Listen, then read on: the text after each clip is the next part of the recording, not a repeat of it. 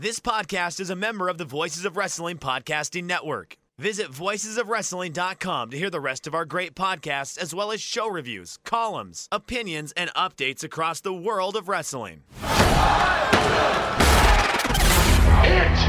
my music. You're listening to Music of the Mat on the Voices of Wrestling Podcast Network. Hello and welcome to Music of the Mat, the podcast devoted exclusively to the music of pro wrestling. It's all part of the Voices of Wrestling Podcast Network. I'm your host, Andrew Rich, and joining me today is someone who I am very excited to have on the show. It's Grant Akuma. Welcome. Oh, well, thanks for having me. I'm pretty excited. My holidays are about to begin. I am off now until after Christmas, so this is my last responsibility. I'm excited to get into it. Well, I work in radio, so I have to work on Christmas, unfortunately, because I'm a producer, and there's always has to be someone in the booth to man the shows. So I got Christmas, but I'm Jewish and I get holiday pay, so it all works out in the end. Yeah, that's the best you can hope for. Yeah. Well, I'm excited that you're here for sure. You're actually the first pro wrestler of any kind, active or non-active, that I've had on the show. And I haven't really spoken to wrestlers in a long-form conversation yet. I've met them briefly at shows and at my job. Again, I'm a radio producer, and sometimes we have wrestlers on for interviews on the talk shows. And I'm usually the one who calls them and puts them on hold to go on the air. But this will be the first time that I've ever sat down and chatted with a pro wrestler for any substantial amount of time. So I'm pumped. I'm pretty excited about this too. You'll be happy to know, in addition to being a former wrestler, I'm also a wrestling fan. So I think, if anything, that's why people are interested. If they are interested in what I have to say about wrestling, it's more that I'm still a fan than I used to be a wrestler. So, well, that's good. Yeah, we chat on Twitter all the time, and you're always raving about whatever wrestling match, New Japan or NXT or whatever. But yeah, it's great to have you here for sure. Yeah. So before we get to the heart of the matter on this episode, I guess I'll ask you this question that I've asked a lot of first-time guests. You probably heard it a million times already, but how did you get into watching wrestling and being a fan? Actually, I got into wrestling in the most naive and innocent of ways. When I was in fourth grade, my best friend became my cousin. He was a couple years older than me, and he was somebody I really looked up to. My mom married his uncle. That's how we became cousins. So he was on the wrestling team, like the junior high school wrestling team. And it's always hard to get wrestlers on the wrestling team. So for kids in fourth grade, they have a tournament at the end of the year to try to get them interested, because they can go out for the junior high school wrestling team in fifth grade. So in my fourth grade mind, all the kids that like play Little League watched Major League Baseball, and all the kids that play Pee Wee football watched the NFL. So in my mind, if I was going to be on the wrestling team, better start watching professional wrestling, see how it's done.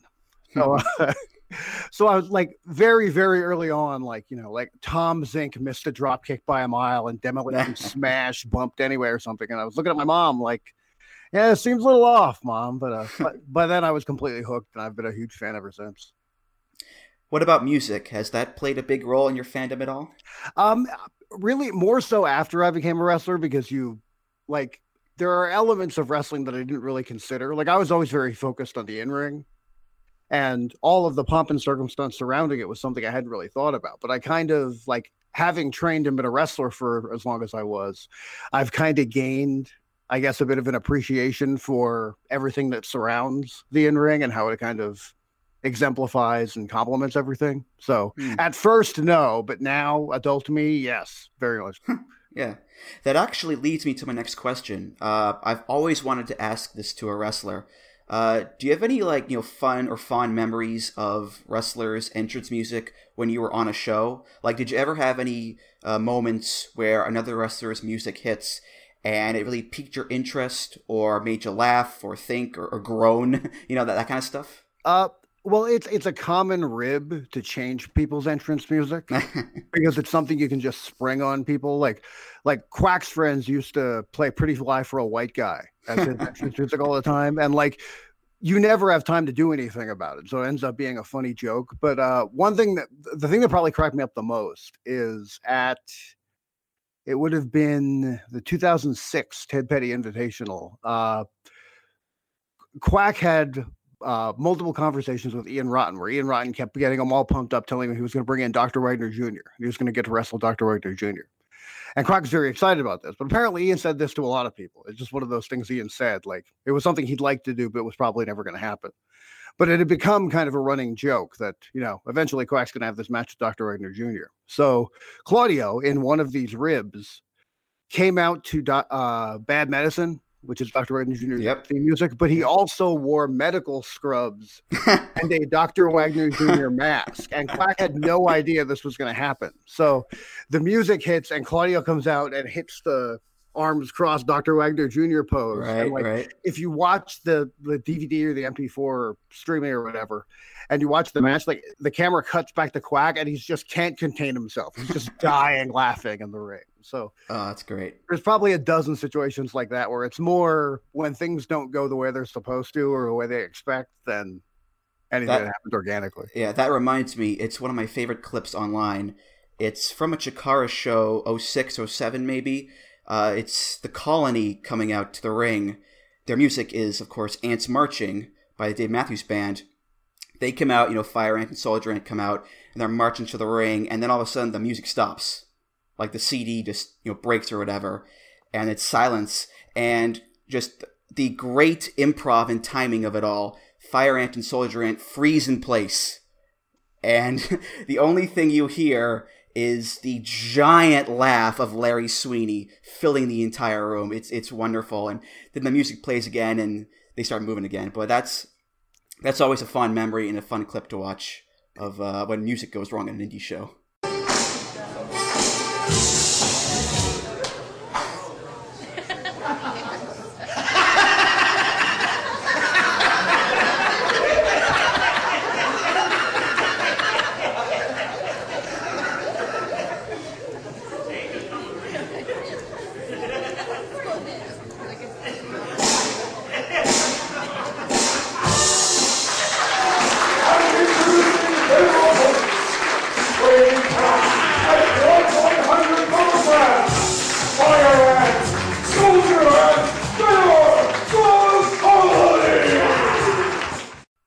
Really, and for people that know Sweeney, that's like a top 5 Sweeney moment because he was just inconsolable behind the microphone on commentary. He was just like, he talked about that forever afterward. It's like one of the funniest things that happened to Chikara unintentionally. Yeah, it's great. It's great. Well, today, Akuma, we are here on episode 49, the last episode of 2018, and it is appropriately called A Taste of 2018. I call it that because if we talked about every new entrance theme that came out this year, we would probably be here for about 14 hours. So we're just going to be looking at a taste, a selection, and amuse-bouche, you might say, of 12 entrance themes that debuted in wrestling in 2018. And, there are plenty of things to talk about when it comes to the year in wrestling that was 2018. And I'm sure all of the other podcasts out there will cover all that stuff. But I guess what I want to touch on here with you before we get to the music is the fact that, yes, you retired from wrestling earlier this year. What's that been like for you? How is life treating you as a civilian? Well, I didn't use the word retired, partly because I don't trust myself to stay out of the ring forever. Okay. And partly because, I never looked at wrestling as a job. Wrestling is something, I was never trying to make a living at it. I became an independent wrestler because I was a fan of independent wrestling. So I didn't really think of it as a retirement because I never thought of it as an occupation, I guess. But things are good. One thing I do want to make clear, because I think I might have maybe confused people a bit with my wording. I had explained that I had hung up wrestling because of injuries that piled up over the years, and that is in fact true. But I'm okay. I don't I don't wake up in pain every day. I don't have a hard time getting out of bed. I'm not living a bad life by any stretch of the imagination. I got old, and in order to keep up with people that are 20 years younger than me, I had to go really hard in the gym. And if I go that hard doing cardio, my knees hurt and stuff like that. So it was one of those things where my body couldn't keep up with training to be a wrestler. But I want to be clear that I'm all right. I'm not limping around through life or anything. I'm still, if I live like a normal, rational human being, I still live a pretty good life. So I'm okay. Well, I stand corrected then. Okay. Yeah. No, it's good. But really, like for a while, I've kind of had to balance being a fan and being a wrestler because I wasn't willing to stop one to do the other. So now that I can, like, people always make the, like, like if you're going to be a fan, you should stay on the other side of the rail. Like, well, now I am. So now I can just kind of, go all in on being a fan and not have to worry about some people think I'm being, unprofessional or whatever they think it is to outwardly still be a fan. Yeah. Well, like I said, I see you all the time on Twitter talking about all the wrestling that you've watched and enjoyed. So I know for a fact that your love of wrestling is still very much alive, which is really great to see. And I'm glad that you're still watching it. Of course, it also helps that the wrestling is very good. That helps a lot. Well, to be honest, I think like I've often joked that that's like my greatest accomplishment is that I was a wrestler for 15 years and I still love it. Because a lot of people, if they don't hit every goal or they don't hit that one special goal that was really important to them, they get bitter. So I'm very lucky and I feel very fortunate that I'm not one of those people that, if anything, I love wrestling more than I did when I started. And also I do this weird thing where if I don't like stuff, I just stop watching it. So like there's way too much good. What a wrestling. novel idea. Yeah, I know. For some reason, a lot of people hate watch everything. It drives me insane. But But yeah, like there's so much good wrestling now and it's so accessible and it's so plentiful. Like I don't have enough time to watch all the good stuff. So I just can't rationalize spending any more time on the bad. Right. That's a smart idea. Yeah, definitely. So let's get to the songs for this episode. Again, there are 12 themes on today's list. Quite a lot, but we'll get to them all in due course.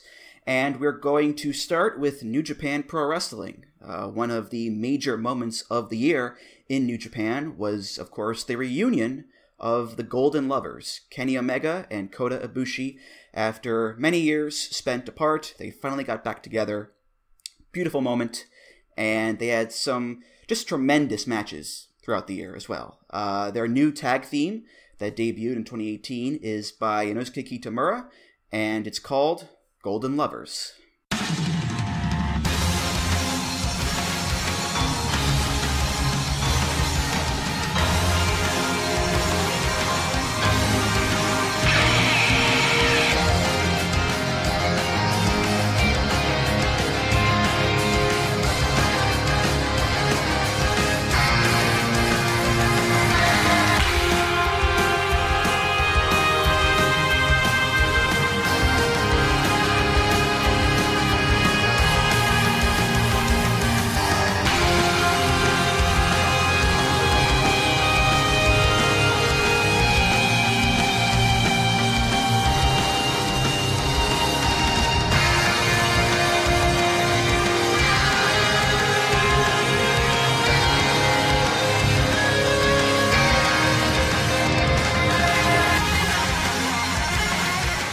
So, much like a Golden Lovers match, there's a lot going on here.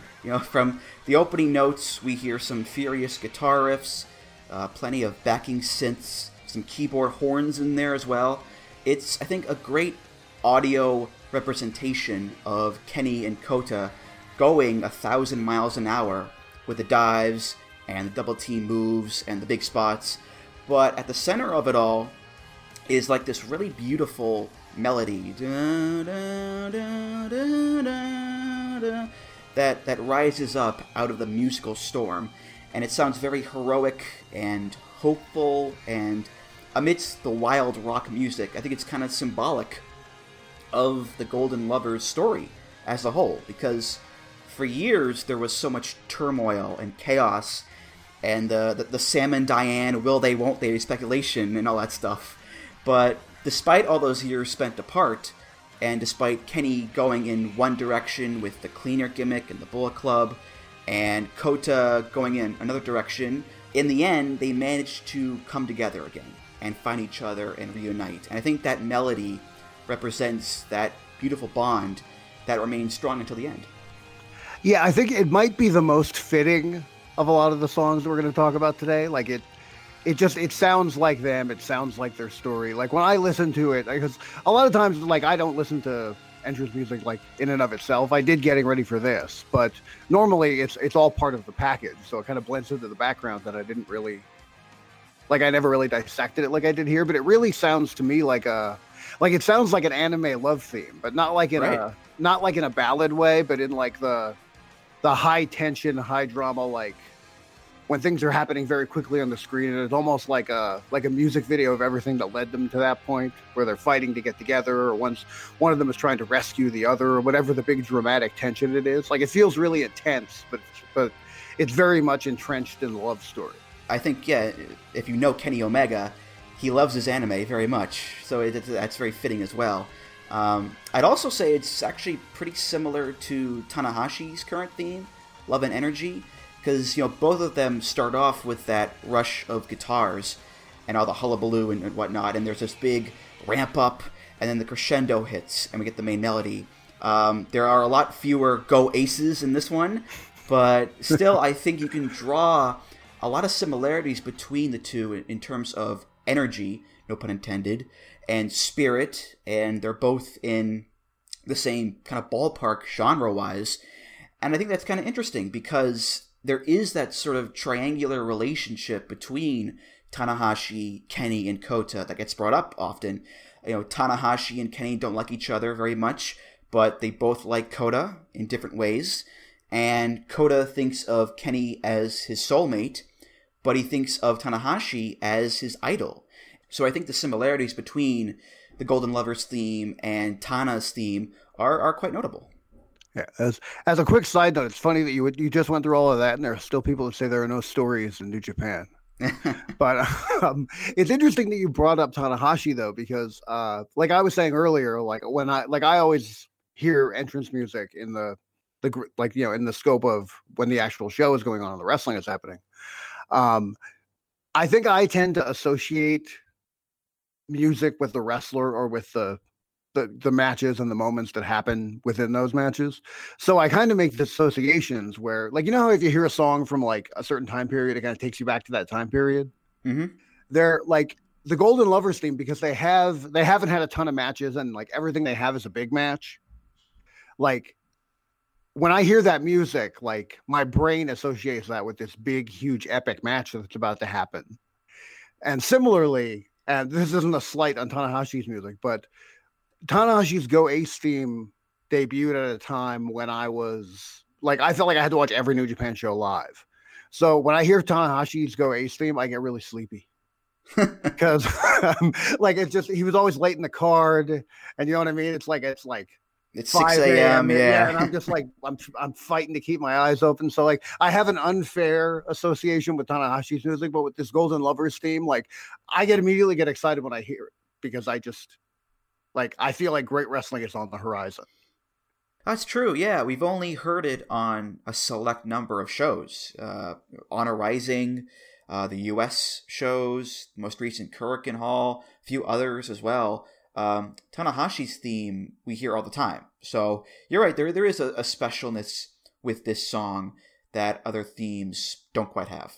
Yeah, it's always special. It's always a big deal when you hear it. That's why it's always like, it's kind of like there are a lot of things now at the holiday season where like they wouldn't be great if they were a year-round thing. Right. But like you get really excited for like, like when it's eggnog season or whatever it is. Like when you get those seasonal things that don't come around a lot, they're that much more special. And I think that's another thing that comes with this song. It's like one of those rare special matches is about to happen. Let's head on over to Impact Wrestling. This year, Impact added quite a number of new faces to their roster, including a contingent of luchadors: Phoenix, Drago, Aerostar, El Hijo del Fantasma, and this man, Pentagon Jr. Pentagon was a major player in Impact in 2018. He won the Impact World title at Redemption and went on to be in a crazy feud with Sami Callihan. His theme there is by a group called Epic Score off their album Distorted Eruption. This is called Fuel to the Fire.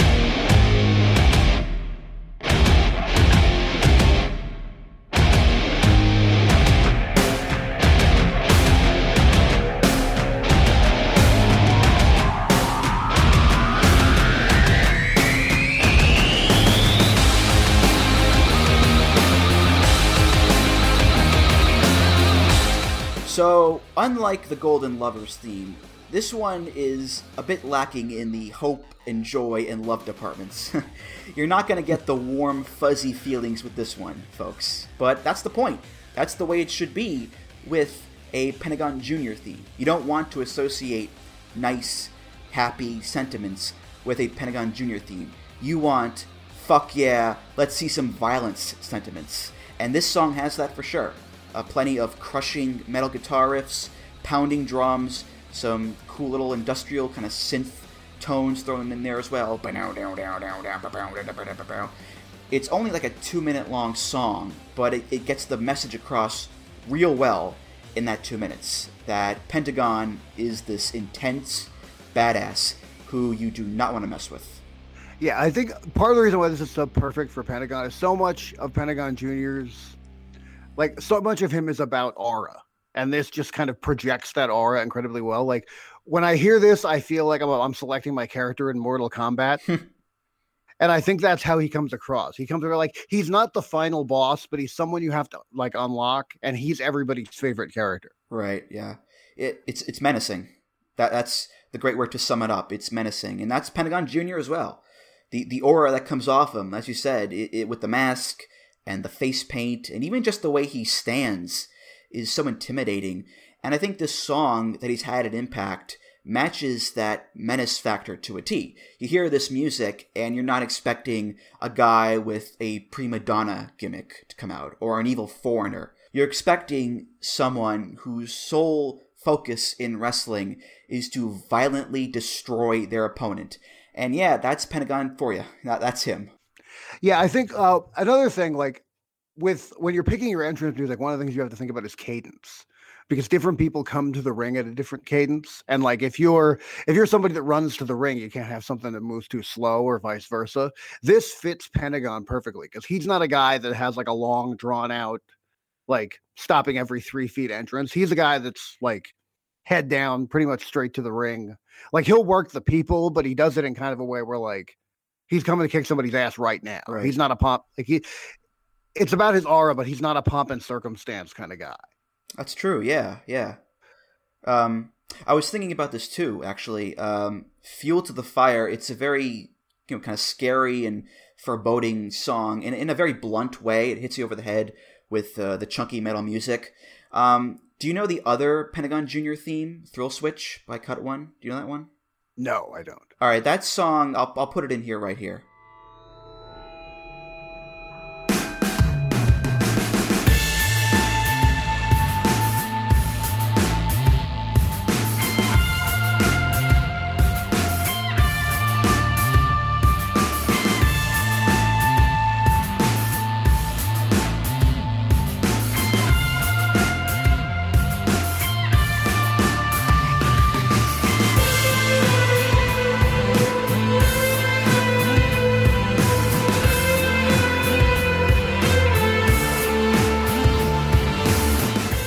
That song also gives a very menacing tone, but it's more subdued and ethereal in a way that it does so. So it's kind of interesting how Pentagon in his career has had 2 songs that are kind of different sides of the foreboding, menacing spectrum, but they both work. Pentagon is able to pull them off in both directions, I'd say. Yeah, I think also, like, it was kind of a necessary thing if he was going to work on a show like Impact where time is much more limited. Like when you're on, like I enjoyed a lot of freedom on the Independence where like I could have a slow brooding entrance and it didn't really take away from anything because we're not like time isn't quite the valuable resource it is on television. Mm-hmm. But like they need to get him in and out too. So it's one of those things where it becomes as much of a, like you want to get the aura and you want to get the right kind of atmosphere surrounding him, but you also have like you have to make everything fit in these little boxes on television. Mm-hmm. So I think like I want to go back and hear the other one now because I feel like when he was working shows where he had more freedom, I wonder if he took a bit more time and this was more of a condensed version of doing the same thing. Right. Yeah, it's called Thrill Switch by Cut One. Which reminds me, actually, you brought up being on the indies. This is a television product, and maybe Impact, didn't have the resources to pay the rights for that song. They went with this one, and that's kind of been a prevailing theme for a lot of Impact themes lately. The production library songs being used by wrestlers. They're kind of, I think, going away a little bit from the composer Dale Oliver and his music being the main source of themes, and they're relying a lot more on those library songs, which is kind of sad because I think, we need in-house wrestling composers to make themes and to create themes that really fit the wrestlers and to get that kind of personal connection between the composer and the wrestler. But I suppose maybe it was his decision as well. I don't know, but it's something that I definitely noticed that kind of changeover. Yeah. Well, I mean, when you're one of the things you look like as a wrestler, one of the things you look at with wrestling is your favorite song isn't necessarily the best entrance music for you. Like, you're not looking for your personal theme. You're looking for your character's theme. So I think having those in-house composers is actually a really positive thing because you can much better tailor something to a character rather than just digging through the heap of music that's out in the world and trying to find something that just happens to fit. Right. Like every now and then you find something that's perfect, but usually you don't. Normally it's a lot easier to manufacture something like that than it is to try to just happen upon it. Mm-hmm. Well, we go from Pentagon Jr. to a trio. Christopher Daniels, Frankie Kazarian, and Scorpio Sky, SoCal Uncensored, SCU, former ROH Tag Team and Six-Man Tag Team champions this year. They're also regular players on the very popular Being the Elite web series, and their new entrance theme that debuted in 2018 is by the band Vex Temper.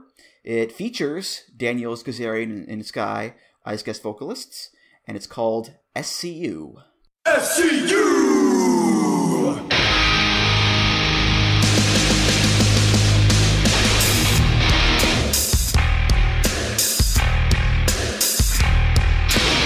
We are the best. SCU. The pride of the West. SCU. Born to be great. SCU. From the Golden State. SCU.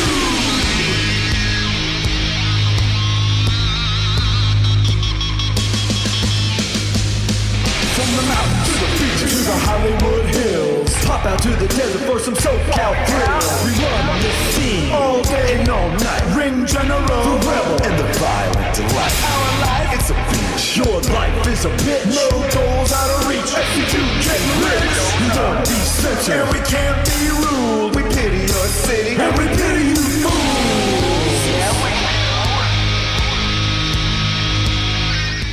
So this is the first and one of the few themes on the list here that explicitly references the wrestlers that it belongs to. And I think it's hard to make this song be any more referential because SCU is mentioned in it about, 8,000 times. It's the opening stinger that kicks off the song, SCU! And it keeps going from there just ad nauseum. It references the three individual members, the Ring General, which is Daniels, the Rebel, which is Kazarian, and the Violent Delight, which is Scorpio Sky. It also references SoCal, which is very important, and it has their catchphrases and wacky banter in there too. And it's a brash, braggadocio rock song, which is perfect for them because SCU is always bragging about how much better Southern California is than everywhere else, and that in turn makes them better than everyone else. Now, the main problem I have with the song is that the production could be better. The music is mixed a little too loud, so the vocals are kind of buried in the mix there, and it's a little hard to make out what they're saying. I transcribed the lyrics as best as I could, but that said, looking at some of these lyrics, Akuma, I think their obscurity maybe for the best. Really, I have the complete opposite opinion of this. I was so happy this was on the list. Oh, I like it. I'm just saying, it's not Bob Dylan, but yeah. Well, I mean, production-wise, you made a lot of very valid points. As far as the actual lyrical content, like, I love everything about this. Like, it comes across like they wrote it in 7 minutes, which I think is a big positive. I think it fits the characters perfectly. I think character-wise, they think it's the greatest song ever recorded. And I think that's hilarious. And also, like, it's fun. It's fun to hate them. Like, while they're making their entrance and they're doing their thing and you hear this music, like, you grin from ear to ear and laugh your heart out while you're giving them the finger. Like, not every heel is like a front row granny chasing them with their cane kind of a heat. Like, that's not the only kind of heat there is. There's this fun love to hate them kind of heat too. And I think they do it incredibly, incredibly well. I absolutely love this thing. Oh yeah. I mean, their whole thing is how juvenile they are. And looking at these lyrics, these are very juvenile, simple lyrics. Our life, it's a beach. Your life is a bitch. No doors out of reach. SCU getting rich. We won't be censored and we can't be ruled. We pity your city and we pity you fools. It's an A-Team reference in 2018. Yeah. And you hear it, and on its own, you roll your eyes and think, oh, what a bunch of goobers. But that's the point. They're supposed to be goobers. It's SCU. I mean, these guys are not supposed to be sophisticated scholars. They're a bunch of endearingly obnoxious douchebags who just won't shut up about SCU and how great it is. And they're the kind of guys who would reference the A-Team in their theme and think it's cool. So, you know, as cheesy and goofy as these lyrics are, you're right. They're perfect. The height of the cheesiest for me is the very last verse. They rhyme every line with man. Yeah. like they couldn't have thought, like, it was like they, you know, like they had 2 more minutes to get this finished and then turn in their homework. So they just slapped it together. Like I said, everything about this I love. They're the heels you love to hate, and this makes me hate them a little bit more. Right. And you got to believe too that at wrestling shows, the fans don't really care about the lyrics. They just care about SCU. You know, right. and chanting along with it. You know, we are the best. SCU, best CU. It doesn't matter what the other words are, as long as the people are chanting SCU. That's kind of really all that matters, I guess. Yep, it's perfect. Yeah. And you have to admit, too, I think it's the goofiness that pervades the song that helped get SCU more over with the crowd than they'd ever been before. Like, I went to a War of the Worlds show back in May, and SCU were on the card, and they got a decent response.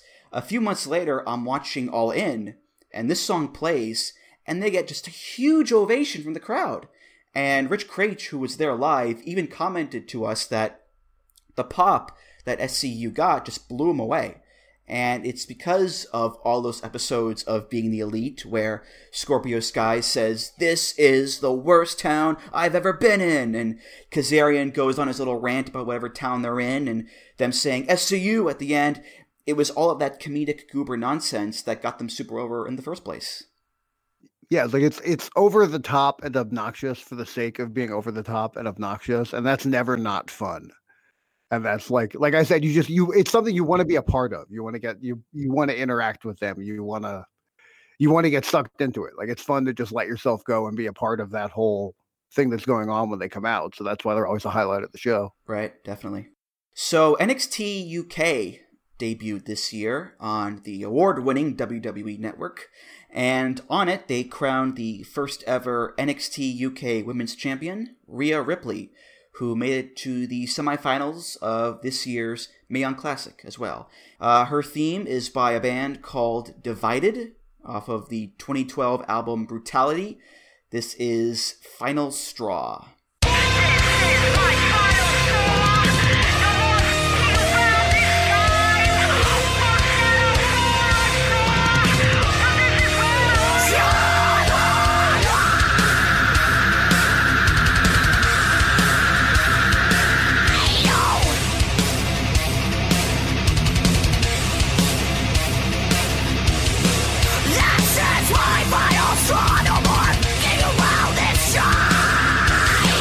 Won't settle for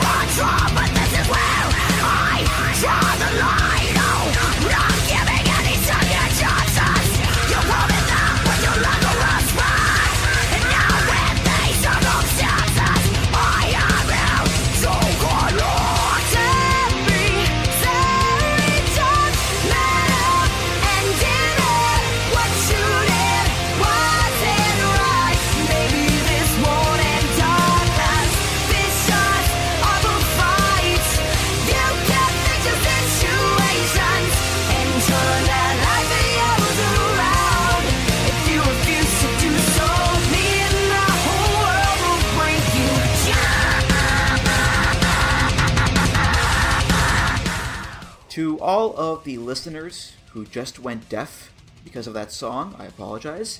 It was indeed very, very loud and kind of scary, too, with those screaming vocals. So, again, my deepest apologies. But for those of you who still have your hearing, this is another pretty intense, aggressive song. Dare I say even more so than Pentagon's theme. And I think that's largely because of the vocals. A lot of angry, hardcore screaming, for the most part. But there's also some really nice, soaring, powerful melodies in the chorus. It kind of makes me think if Paramore was a hardcore band. Having said that, this kind of music is not really my cup of tea. What about you, Akuma? Do you like this kind of music? Not really, no. It's not really my thing either. What are your initial thoughts on it? As far as the first thing I thought of when I heard this was it sounds like something Gabe would have used to promote a Dragon Gate USA show back in the day. Like, this sounds like it's right in Gabe's wheelhouse, and a lot of people were really critical of him, but like, not everyone is into that thing you're into. I do think it suits her very well, though. Like, earlier I was talking about how it's a lot easier to manufacture something that suits a character than it is to just happen upon something. I do think I don't know that, like, throughout her career she'll stick with this. I wouldn't be surprised if she ends up getting a new theme somewhere down the line. Like, I can't see this being her forever theme. Mm-hmm. But I do think it suits her for what she's doing right now character-wise. And it does kind of add to her newly angered ass-kicker character she's been doing throughout the Mae Young Classic and into NXT UK. Yeah, I agree. Yeah. And the lyrics as well are also quite sharp and in line with the music, I think. This is my final straw. No more fucking around this time. Won't settle for a draw, but this is where I draw the line. Not giving any second chances. You've proven that with your lack of respect. And no, with these circumstances, I am here to collect. Those are some badass, take no bullshit lyrics. And, you know, Rhea Ripley, the way she carries herself, her presence, her attitude, is very much in line with the lyrical content of the song and with the tone that it's being sung in. She's not a nice person, she's ruthless, she's remorseless, and she's looking to throw down no matter who you are. Yeah, to be honest, I was very surprised when I read the information about this to hear that it wasn't something that was written for her, because it suits her character that well. Mm-hmm. Like, they really got lucky with this one. But that said, I think just as far as, like, digestibility for, like, the fan base, like, I just can't see them sticking with it long term. Mm-hmm. Like, generally, as far as wrestling themes goes, I prefer instrumentals over songs with lyrics. But, like, if you have a song with lyrics, like, that's almost like a strike against you. As far as very few wrestling themes with lyrics end up being like a throughout their career kind of a thing. Right. So, well, speaking of the lyrics as well, what I find interesting about them is that they are super badass, but they're not inherently heelish. You know, like, even though Rhea is a heel now, the song could go either way. Lyrics like, don't be sorry, just man up and admit what you did wasn't right. Maybe this won't end up as vicious of a fight. You can fix your situations and turn that life of yours around. If you refuse to do so, me and the whole world will bring you down. That doesn't come across as blatantly evil as, say, Tommaso Ciampa's lyrics do. So I think if Rhea were to turn face eventually, somewhere down the line, I think the lyrics would still fit her quite well. Of course, only as long as the tone of the character remained the same. As long as she was still a badass who was spoiling for a fight, I think the song would work for her regardless. But I could see as well your point that maybe it won't last, for her entire career too. Yeah, well, to be honest, one of the things I liked about what they did with her was she had a change of attitude for a reason. You know what I mean? Like, she isn't just the way she is because she's evil. I always hated that kind of a thing. Like, I like when people, even if they're wrong, or even if, like, they're not the hero, I like when people have a logical justification for why they do what they do. Mm-hmm. Like, someone told me, when I first started wrestling, someone told me when they were talking about character stuff, they told me the heel should think they're the babyface. They feel like they're justified in what they're doing and they're right. It's just the crowd disagrees with them. So I think it makes sense. like, again, the lyrics fit her character perfectly. Like, last time she felt like she was too nice, and nice guys finish last, or in this case, nice girls finish last. So she had a change of attitude because she did what she had to do to get to where she wants to be. So I think it's less of someone that's inherently evil, and it's just more about someone that's been pushed past their breaking point and have taken matters into their own hands. Yep, it's their final straw. Yes. That's how it goes. Yeah, there you go. And I think, too, there's something to be said about the fact that the lead singer is a female as well. I think having those really angry, pointed lyrics be sung in a female voice makes the song actually feel like it's coming from her point of view, which in turn makes the theme seem more poignant and powerful. Yeah, absolutely. Like I said, it's amazing this wasn't written for her, because it's like, I'm almost wondering if they wrote the character around the song now, because the two of them fit way too well together to, like, it's an amazing coincidence, if it's a coincidence. We're going to go back now to Impact Wrestling with another trios theme here, another stable theme. This one is for the OGs, Homicide, Hernandez, and King, a.k.a. Eddie Kingston, who I believe, Akuma, you're familiar with in some sense. You may have run into him once or twice in your career, once perhaps? Or twice, yeah. Okay. Well, in 2018, the OGs had a tremendous feud with LAX, Ortiz, Santana, and Konnan. Some wild matches, some even wilder vignettes, too. And the theme that the OGs came out to is by Vice Versa. It was released on Power Moves Volume 1 as part of the APM Music Library. So again, Impact Production Library. This is called Cold Blooded. What you're about to witness is a man with nothing to lose. Chip on his shoulder, but he's lost with nothing to prove. Nothing to gain, he's not stuck in a lane with just the buckets and chains. They say he's insane. Cold-blooded, cold-blooded. They say the times have changed, it's all the same. Cold-blooded, cold-blooded. They put the killer in chains, but who's to blame? Cold-blooded, cold-blooded. Still trying to change, it's all in vain. Cold-blooded, cold-blooded.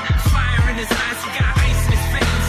What you're about to witness is a man with nothing to lose. The system filled to the brim with the wrongly accused. We bend the rules while the laws are firmly abused. The news that got you lost, concerned, or confused. In some ways, he's still the same as when in adolescence. When me is still incarcerated, automatic sentence. Some things he swear I'll never... So, if you know your LAX cinematic universe like I do, then you know that hip-hop plays a very big role in it. And since the OGs were a spin-off of the LAX stable, it makes sense then that their theme would also be hip-hop. As for what it's about, it's pretty self-explanatory based on the title. The speaker, has become cold-blooded and ruthless in life because he's just been so frustrated with society and the system at large and the way that his life has turned out. What you're about to witness is a man with nothing to lose. The system filled to the brim with the wrongly accused. We bend the rules while the law has been firmly abused. Fuck the news that got you lost, concerned, and confused. And to express those frustrations, he's turned to hip-hop. Seemed like writing rhymes was suitable for action. Against atrocities submits the beautiful distraction. To wrap his head around the justice that was grim, he learned the line between human and animal is thin. So it's a very hard-edged song, pretty grim, and the way he sings it is rather charged and aggressive. But it makes sense, you know, if you have a stable like the OGs, who are these tough street thugs, who are supposed to be cold-blooded and vicious and 5150 and all that kind of stuff, then yeah, I'd say this is par for the course. Absolutely. As you've alluded to earlier, I know a little something about Eddie Kingston. For people who might not know, Eddie and I trained together, and we had a pretty long kind of on again, off again feud. We had a special relationship, and by that I mean we hit each other harder than we hit anybody else. So there's been a bond formed over the years. So Eddie has a special place in my heart. But that said, I'm thrilled to see him doing what he's doing. I'm thrilled to see him kind of at the centerpiece of the OGs, and I can say with some level of authority, this is so Eddie Kingston. Like, this suits him perfectly. And I even love the title because something Eddie said in a promo years ago was, "It's a cold world, bundle up." That's something Eddie's dad legitimately said to him when he was a kid, and it stuck in his head throughout his life. And he used it in a promo and ended up getting a big, people responded to it because it was real. And that kind of became a thing with him for a while. And that's just Eddie. They say that the best wrestling characters are yourself turned up to 11. Eddie's already turned up to 11. So, but yeah, this is Eddie Kingston personified. And I'm thrilled that they found something that he embodies so well. It's a perfect representation of Eddie Kingston. Absolutely, for sure, yeah. And it's also a different type of hip-hop than the LAX theme, which I think is important to note, because most LAX themes, including the one they have now, they really emphasize the Latin aspect of it. The music has a little Latin flavor to it, and the lyrical content is tied into the Latin American experience and being held down and rising up, Viva la Raza, all that kind of stuff. Cold-Blooded isn't racially specific or culturally specific. It's more about circumstances and someone's personal story. So I like the fact that when they were deciding on the theme for the OGs, they went with a song that goes in a different direction than the LAX theme does to further differentiate between the two stables. And as well with Eddie Kingston and with Homicide and Hernandez, yeah, you do believe this. You look at Eddie, you look at Homicide, Hernandez, these guys are just tough dudes. They look tough, they act tough, they wrestle tough. You believe wholeheartedly that they are cold-blooded. What's great about the difference in the two stables is there are people that might have started out in the same place, but they took very different paths. So now they've ended up in a very different place.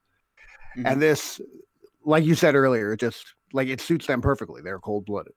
What I do find odd, though, and maybe you thought this too, Akuma, part of the song is dedicated to talking about the guy's romantic history in high school and how he couldn't get laid. Like this verse, for example, his first love was Sarah, but never consummated. Getting head from Abigail was sort of consolation. Trying to be with Jennifer took all his concentration because she made him wait 6 months like he was on probation. Now, I understand it's a production library song. It wasn't written specifically for the OGs in mind. But that said, it's a little strange to have in your wrestling theme, as a reference, albeit a censored reference in the TV version, having a reference to teenage fellatio. That's just me, okay? It's a little strange, okay? Yeah, I can't argue with that. It's no final straw. I'll say that. No. Like I said, sometimes you get lucky, sometimes you don't. This was one of the times I didn't get so lucky. That said, though, I actually do like this theme quite a bit. And the same goes for the OGs. I thought this was the best I've seen Homicide and Hernandez in years. And Eddie is always money in the bank. But I think it's a shame that the OGs were not locked into a contract, because I think they could have been a really good veteran team, a stable veteran team too, in Impact's Tag Division going into the new year. But, oh well, guess not. Yeah, I mean, there's certainly not a lack of opportunity right now in wrestling. Everybody's going everywhere. So, if they don't end up there, they'll end up somewhere. There's too many opportunities for a team like them not to get a shot. So, going now to WWE TV proper, the main roster, you had a match at WrestleMania this year for the WWE Championship between AJ Styles and Shinsuke Nakamura. Nakamura lost the match, then afterwards, in a shocking moment, turned heel and uppercutted AJ right in the balls, which would become a recurring motif for Nakamura throughout the year. But regardless, this now heel Nakamura got a new entrance theme. It's by a band called Shadows of the Sun, and it's called Shadows of a Setting Sun.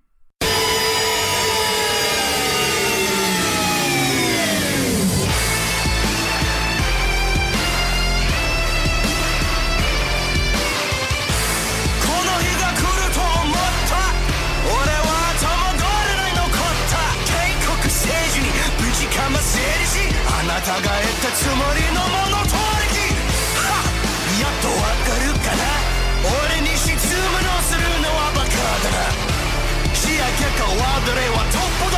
の世界に一人もいないからよ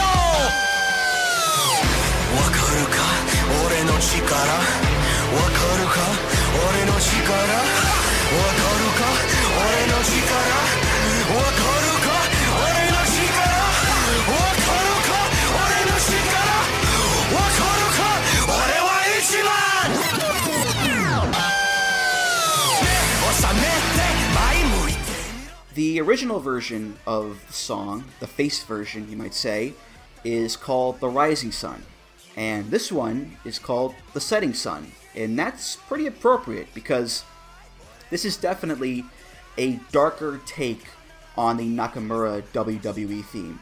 They completely scrapped the intro, the down, down, down, down, down, bum, bum, bum, bum, bum, bum. And instead, it starts with the and that combination of the violin and the squealing guitar, it sounds like someone is murdering an animal. And the rest of the song is this just vicious tune with hard rock music really overpowering the violins. It takes away the fun effervescence of the original version and replaces it with anger and rage, especially with the lead singer just yelling at you in Japanese. So, yeah, if the intent was to reflect the newfound heelish attitude of Nakamura in the song, then I'd say mission accomplished. Actually, I think it's interesting that you said that because I actually have the complete opposite take. I think it's too fun. I wasn't a fan of this when they came out with it. I know I have an unpopular opinion, so more people are going to agree with you, but I think the lyrics kind of add too much of a bounce to it, and they give it too much of an energy.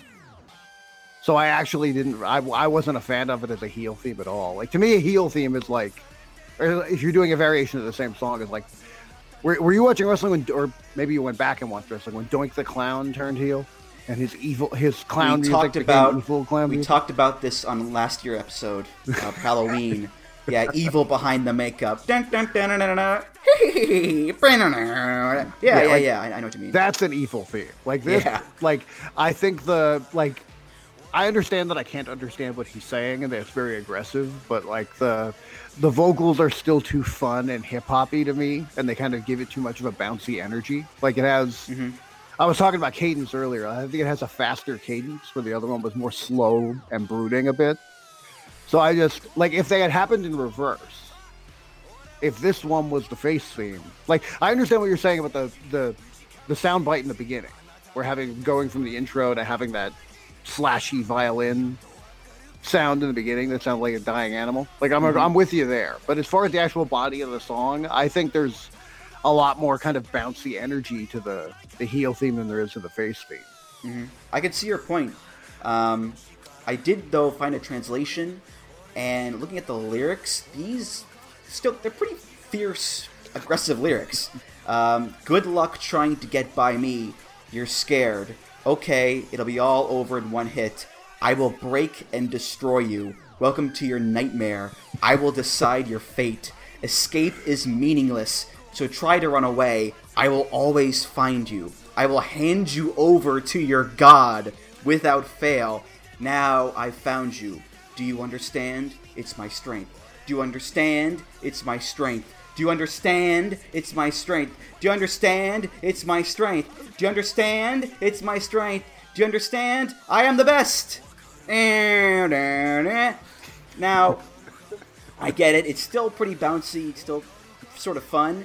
But when you have a line in your theme that goes, I will hand you over to your God without fail, that's pretty fucking scary. You know, there's no sense of passivity or meekness when you say a line like that. It's pretty much just straight up just evil bastard. And having the lead singer get louder and louder in the chorus as it goes on just asserts that attitude to me. So I do see what you're coming from there, but looking at the lyrics and the way the lead singer just growls at you and just so intensely, I think this song is really just so proper viciously heel, in my opinion. I'm going to be honest. I'm just going to take the L now. Like, you completely changed my perspective of that song. Yeah. And also, like, one thing I do want to say, like, the alternative is, you know, we could have gotten a song about him punching people in the balls. That's So true. this is definitely this is definitely better than that, regardless of how you We look at skated on that one, that's for sure. Right. Yeah. it. But no, you seriously just completely changed my perspective of that song. Oh, good on me then. Hooray. Score one for me, yeah. But you're right, though. I mean, speaking to the notion of a heel remix, you're right. Usually the heel remix, the typical one, it slows things down a bit and makes the song kind of, it's kind of dour. This one goes in the opposite direction. It's still, I think, darker than the original, in my opinion, but it really puts the pedal to the metal and cranks the juice up and cranks up the intensity by quite a lot. Yeah, I think you just nailed it. What I think it is, I think it's more energetic, which is why I saw it being as more of a face theme. But now that I kind of see the song more for what it is, it's more energetic, but it's a dark energy. If that makes sense. Definitely, yeah. Yeah. So that's why I think, like, now that I have a deeper understanding, I feel like I get it a bit more. I think it was one of those things that I just didn't get. Now I do. Up next, we are going to go to the indie scene and discuss a guy who made quite a big splash at Joey Janela's Spring Break 2 and turned that momentum into a second wind. I'm, of course, talking about PCO. PCO, he traveled to a variety of prominent promotions this year, including GCW, PWG, MLW, WXW, and now he's signed to Ring of Honor, which is incredible. The theme he used this year is by the Orlando Pops Orchestra, and it was originally composed in 1931. So a real throwback here. This is called It's Alive.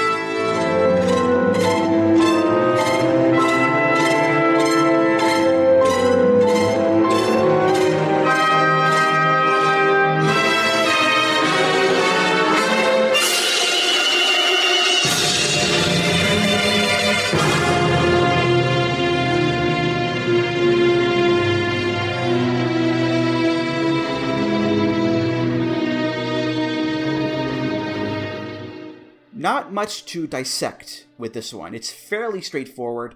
PCO's whole gimmick is that he is not human. He is Frankenstein's monster reborn.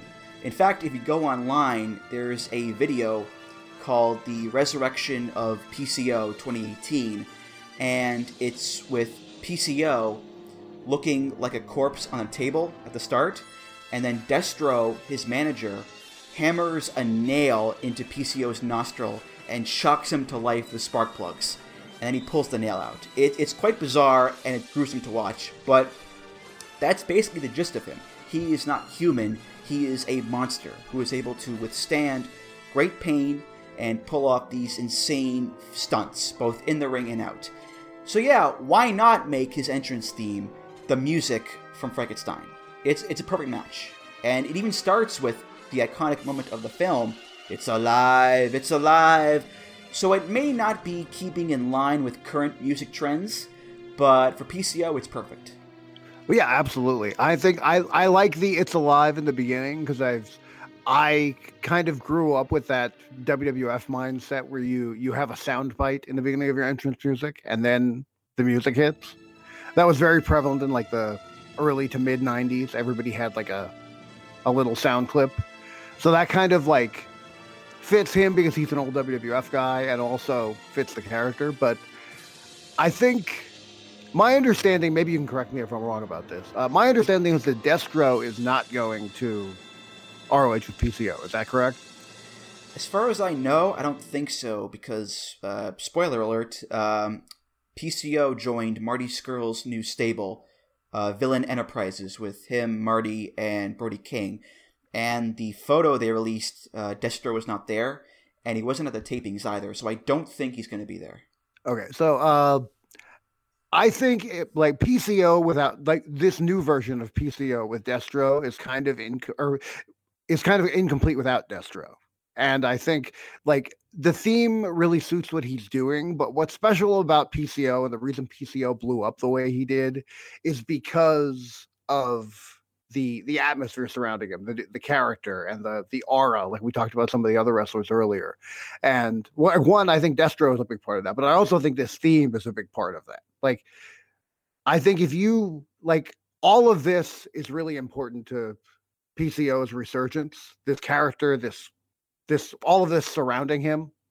Like, it's so much more than just what he's doing in the ring. And I think if you don't see that, and you don't see that the way he's reinvented himself as a character and the way things like this theme have kind of created this aura around him, that I don't think you really get PCO.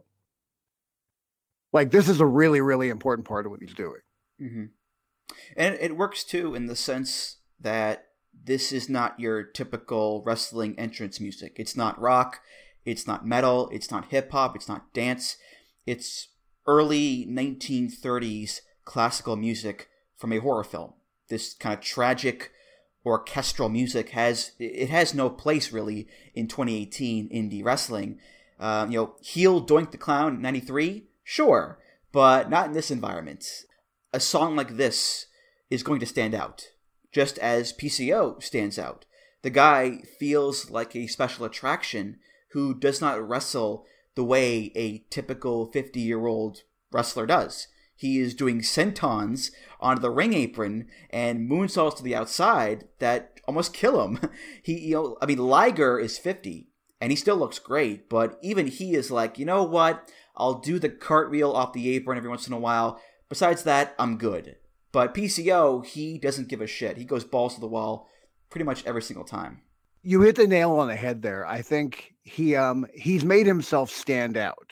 Like, right now, everybody's fighting for, these opportunities, and 50-year-old PCO, you would expect him to try and do what the kids are doing. You'd expect him to try to fit in.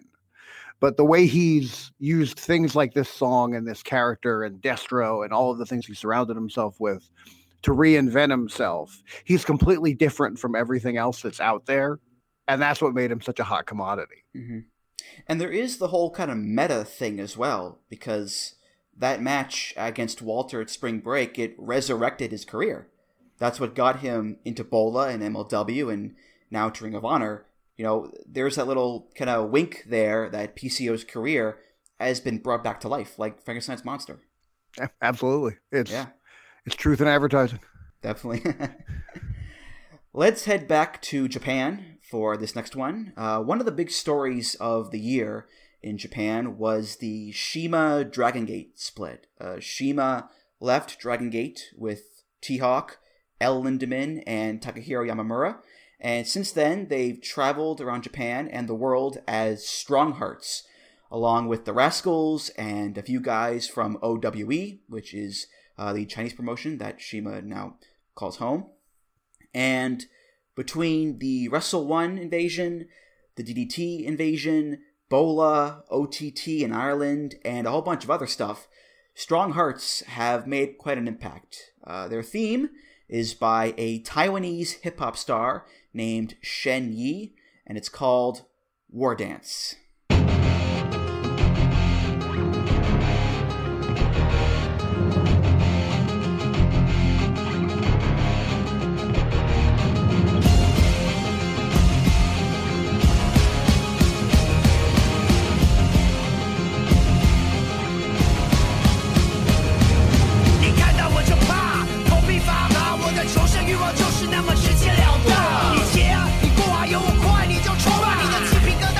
我的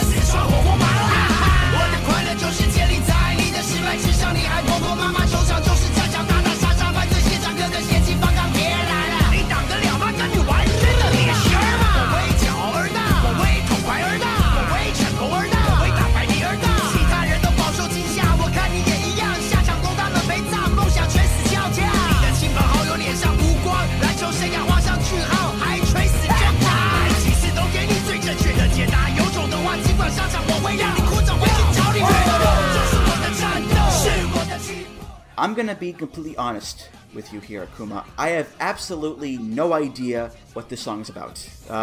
My Mandarin is a tad rusty, and I couldn't find lyrics online, but from what I could gather from context clues, such as the title, the propulsive tempo, the repetitive back and forth melody, and the excited rapping, I can surmise that this song is about getting yourself pumped up to go to war and to defeat your enemies and become the best. When you have a unit like Strong Hearts, which is just chock full of talented and exciting wrestlers like Shima and T-Hawk and the Rascals and so forth, you want a theme that gets you pumped up to see them come out and wrestle and have matches with the pace and the energy of the song. This song and Strong Hearts, they have such a thrill about them. It's a winning formula to match the two here. Yeah, definitely. The first thing I thought of when I heard this, because I'm in the process of catching up on a lot of Strong Hearts related things. There's too much wrestling for even me to watch, and I'm all wrestling all the time. But recently, I stopped watching Raw and SmackDown, so now I'm trying to catch up on other stuff that I had that's kind of slipping under my radar. And keeping up with what Strong Hearts is doing has been one of them, but it's hard because they're everywhere. So the first thing that kind of came to me when I heard this is when I first started wrestling, a lot of people used Lose Yourself by Eminem as entrance music because it has a very similar kind of intensity. It kind of grabs you at the beginning, and then the intensity just builds and builds and builds and builds. But like you said, it's the kind of thing you'd listen to get yourself fired up. It's something you'd listen to before you work out or before you go out and have do whatever it is you do. So that in my mind, it's Lose Yourself in a language I can't understand. That said, it gets the job done really well. It's really, it fits their frenetic pace, and it really, like I said, it kind of builds that intensity that you just start bouncing in your seat, getting ready to go, and that's what you want. This especially for a team like Strong or a group like Strong Hearts, that's what you want in the theme song. Absolutely, absolutely. And I was thinking, too, with the song and the title, War Dance, you can kind of look at Strong Hearts as this kind of roving band of warriors who come into a promotion like Wrestle One or DDT, and they kick ass and they take names. In DDT, they are the current 6-man tag team champions. And much like the song, when these guys step onto the scene, it creates a buzz. People take notice, and they get into it a lot. You watch Wrestle One or watch DDT, whenever you hear the stinger of the song go, Strong Hearts, and the song kicks in, the mood instantly changes, and the crowd is hooked right away. Yeah, absolutely. It's one of those things, it's like you see them coming over the horizon. If ever a group of wrestlers were nomadic, it's Strong Hearts, and that's what it is. It's like they're a group of warriors coming across the horizon, coming into town, and shit's about to go down. Right, definitely. And I was looking at the backstory of the song, and I discovered it was originally written for a 2008 Chinese film called Kung Fu Dunk, which is about a kung fu artist who plays basketball. And then it was remade a few years later for a video game called Kickbeat, which is a martial arts rhythm video game, and now it's being used by Strong Hearts. So it's not like this is a completely random song from a random album. War Dance has a history of being connected to martial arts and fighting, and as well China, which is where OWE is. It's in, I think, Shanghai. So yeah, it all kind of ties together. Yeah, I think but again, correct me if I'm wrong, but I think a lot of the OWE guys have a background in, don't they have a background in hip hop dancers or something like that? A lot of them are gymnasts, I think, because you see them, doing just crazy ass flips and 5 cartwheels in a row. They are very talented, athletic guys for sure. Yeah, I think so. I think there might be some kind of, they definitely have kind of a hip hop aesthetic to them and a hip hop theme to them. A lot of times they reminded me of when I would go to martial arts competitions and teams would do demos, and they would have a group of people that would go out and they do crazy aerials and acrobatics and stuff like that. But they come together as a team, but they have that kind of hip hop aesthetic to them, and I think that really comes through in the song too. It almost comes across like it was like they knew this was a song, and then they were from other things they were doing, and then they went out and got clearance to use it. Mm-hmm. One more thing here. You know what the main melody reminds me of? What? Last Resort by Papa Roach. Huh. Just something I picked up on. I don't know about you, but I noticed it. Yeah, I can kind of see that. I think I'm hearing Lose Yourself similarly. That too. It has that similar kind of like a looping thing where, like, because it's repetitive, it gets like it kind of builds intensity. Yeah, like I could see it too. Yeah. We've touched upon ROH and New Japan a little bit earlier, so this next wrestler will be a return to those subjects. Hangman Adam Page is a guy who I think we can all agree took a big step forward in his career in 2018 with his matches, his character work, his place on the roster, and part of that forward momentum included a theme change. He started using this song as his entrance theme. It's by Vincent Padula, and it's from the Music Loops library. This is called Ghost Town Triumph.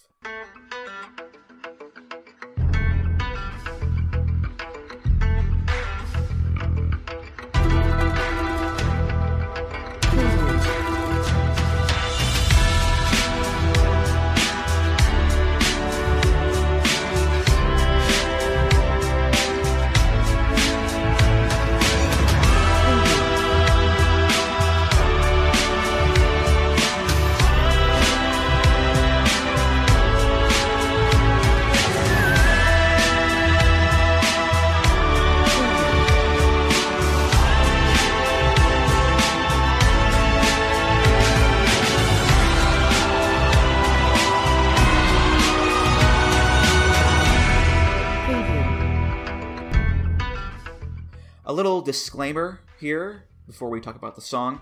If you listened closely to it, you probably heard in the background a woman's voice saying, "Preview, preview," every 15 seconds or so. The reason for that is because it's part of a production library, and if you want to buy the unpreviewed version, the full version, you have to pay $60. And as much as I enjoy doing this podcast, I am not spending $60 on a song. So I got the preview version off of YouTube. That's why you'll hear preview in the song. But anyway, that being said, this is my new favorite theme of 2018.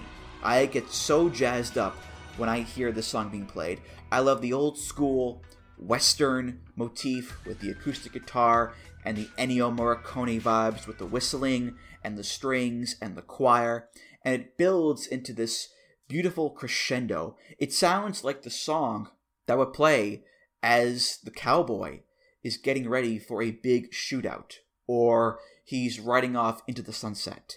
So I really love this song a lot, and I was so happy that Hangman started using it as his new theme this year.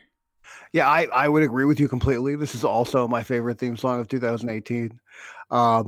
I remember, I want to say it was during the G1. Is that when he started, right around when he started using it? Around there, because he started using it at Best in the World, which was in June. So like a month before. Yeah, I think the first time I might have heard it was in G1. Because I remember just losing my mind about it on Twitter. And then a bunch of people were like, no, they're like linking me to all these other tweets where everybody else was losing their mind about it too. So apparently we're in the minority, or we're in the majority when it comes to our love for this song. But yeah, it fits him perfectly. I love, as much as people were critical of him doing a Hangman gimmick, like the whole country western motif kind of suits him perfectly. He looks like he should be fighting Patrick Swayze's character to the death in a reboot of Roadhouse. But no, I've been a big fan of everything. This is another one of those things where I'm such a big fan of the wrestler and I associate the wrestler with the music that it makes me love the music more. Definitely, yeah. And also, I think another big reason why I'm so high on this currently is I'm currently completely obsessed with Red Dead Redemption 2. Oh. So I'm not, you might not, maybe you would guess this, maybe you wouldn't. I'm not typically a Western guy, but this month or the past month or so, I am. And this has definitely added to that. I'm surprised a man named Gran Akuma isn't a Western guy. That's pretty shocking. But what's great about this song, too, is that it does conjure up these visions of the West and the cowboy. but at the same time, it still feels like a big-time serious song. Like when I hear it, I don't think, howdy, partner, this is a rootin' tootin' cowboy song. I think it embodies the spirit and nostalgia of watching a Western film and seeing the gunslingers on screen take control of their destiny and make the West their own. But it does so without putting on a cowboy hat and singing the theme from Bonanza. And I think the same is true for Hangman Page. Sure, he comes out with the hangman's noose and the bandana over his face and the cowboy boots, but his character is still meant to be taken seriously. He's not a literal cowboy like Bob Orton or a comedy character like Jimmy Wang Yang from back in the day. He just exudes that kind of dangerous gunslinger aura, the outlaw who won't go down without a fight. So I think Page and this song just fit each other really well. Yeah, it's really perfect. And like, to kind of expand on what you said, he's a character, but he's not a cartoon character. He's not over the top. He's not overt. He's not a parody or an over exaggeration. Like, right. It's not absurd to think that he could really be that guy, that he might really wear a cowboy hat every day. You know what I mean? Yeah. People like that exist, but people like Jimmy Wang Yang do not exist in the real world. No. So, but yeah, it suits him perfectly.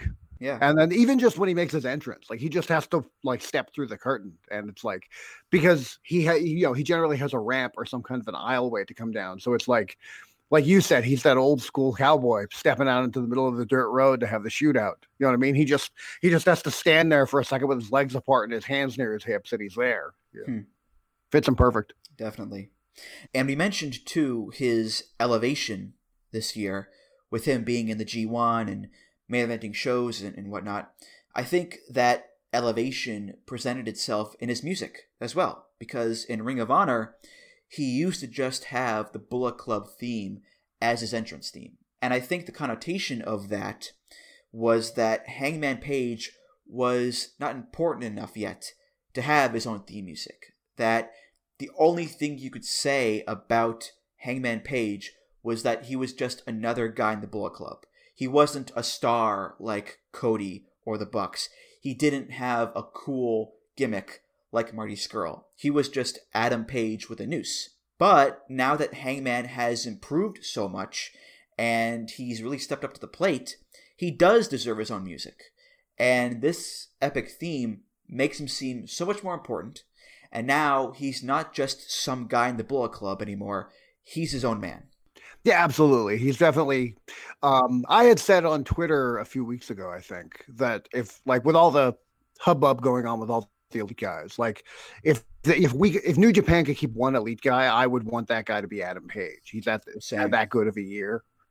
And I really feel like he's kind of graduated this year, where he went from being a Bullet Club guy to being Hangman Page, where, like you just said, he's less one of the, he's less part of a group and more his own man. And this theme just kind of exemplifies that, because he's not a bit player anymore. He's a lead character in his own story. One more thing for me, actually. I think this is definitely a much better fit for him than the old Hangman theme in New Japan. Remember that one? Which was at the siren and the new metal music. Oh, yeah. That didn't really feel like 100% his music. Whereas this one, it definitely does, because he's from Virginia. So yeah, definitely. Yeah. The old music came across like they accidentally played the wrong theme. Like it really didn't suit him at all, where this is the polar opposite. They found something that suits him perfectly. Well, we've had quite a few tag team and stable themes on this episode so far.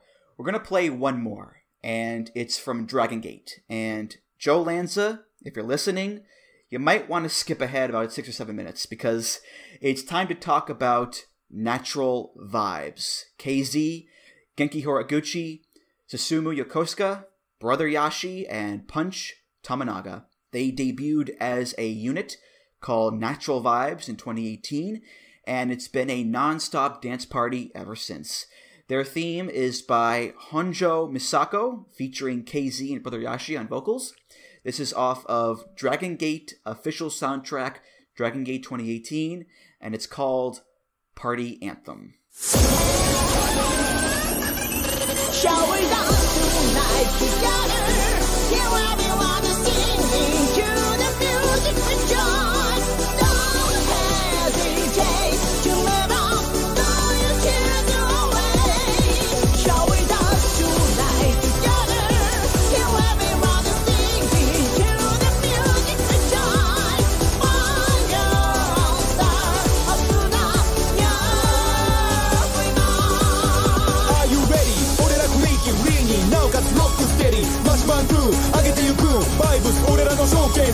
OK そろそろ行くぜ俺らの正体マイクを握ればバリバリ超ハイ全国各地のオンザリング歩いてこうぜクルージングハンズアップ高く上げろハンズアップみんなで騒ごうハンズアップ高く上げろハンズアップみんなで騒ごうナチュラルバイナチュラルバイナチュラルバイナチュラルバイナチュラルバイナチュラルバイナチュラルバイナチュラルバイジャンプジャンプジャンプジャンプジャンプジャンプジャンプジャンプジャンプジャンプジャンプジャンプジャンプジャンプ Shall we dance tonight together?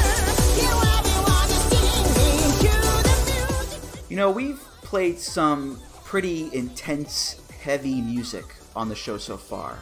Pentagon Jr., Rhea Ripley, Nakamura OGs. And that kind of music, it's fine to listen to if you're in the mood.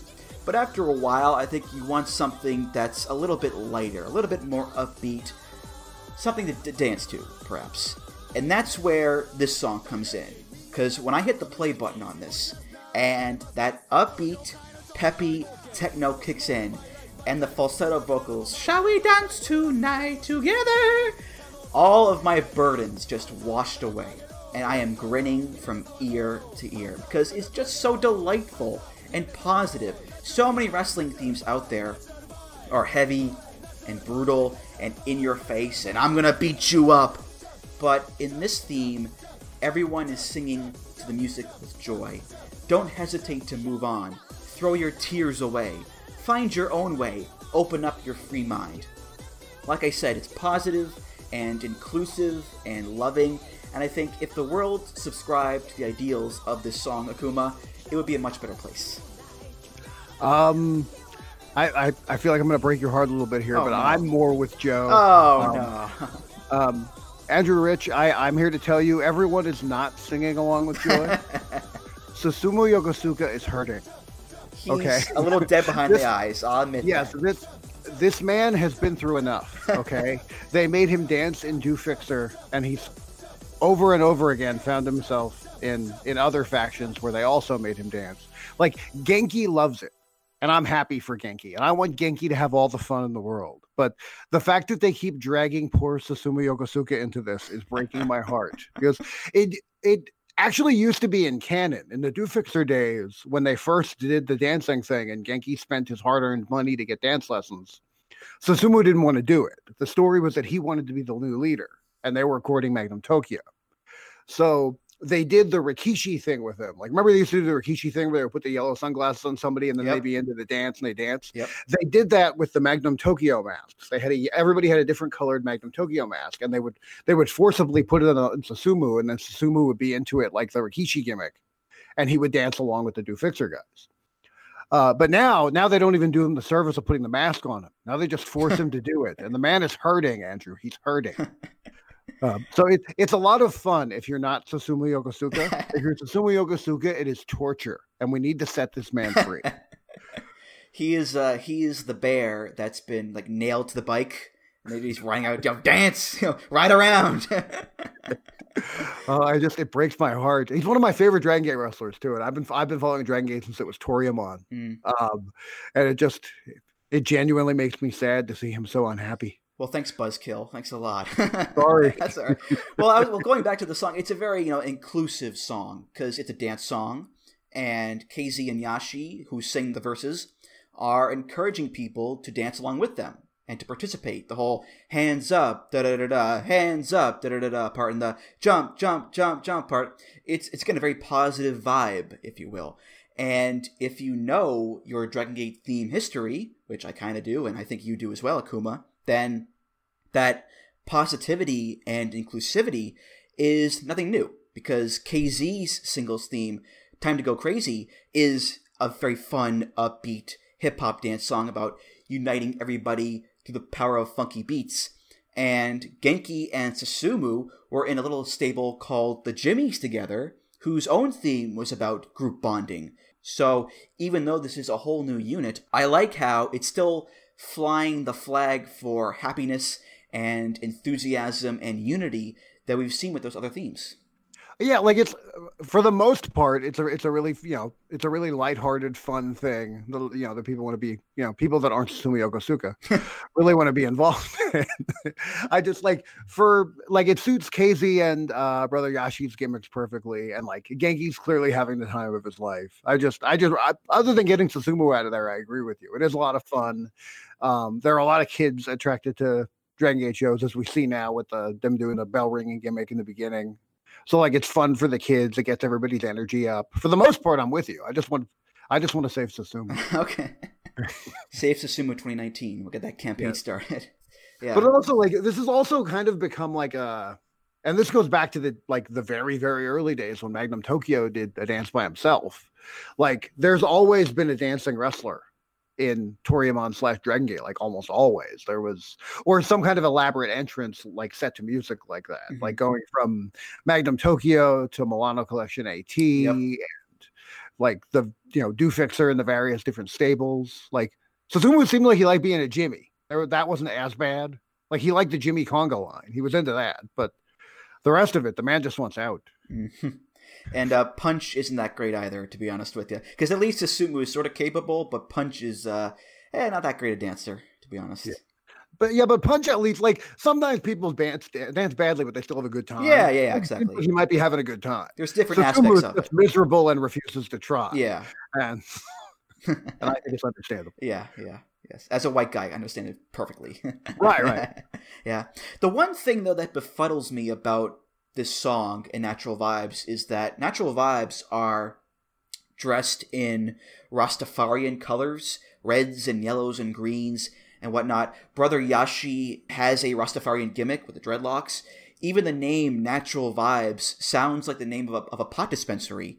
So, why is it techno music and not reggae music? I get techno music is better to dance to, but the aesthetic doesn't really match the genre. You know what I mean?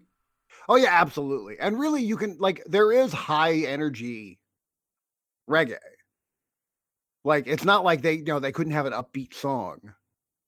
So that is really baffling because like Kofi Kingston's music was one of the most high energy, crowd immediately jumps to their feet kind of a songs in wrestling. Like that was a ton of fun and super high energy and got everybody up. Like maybe it's just harder to dance to.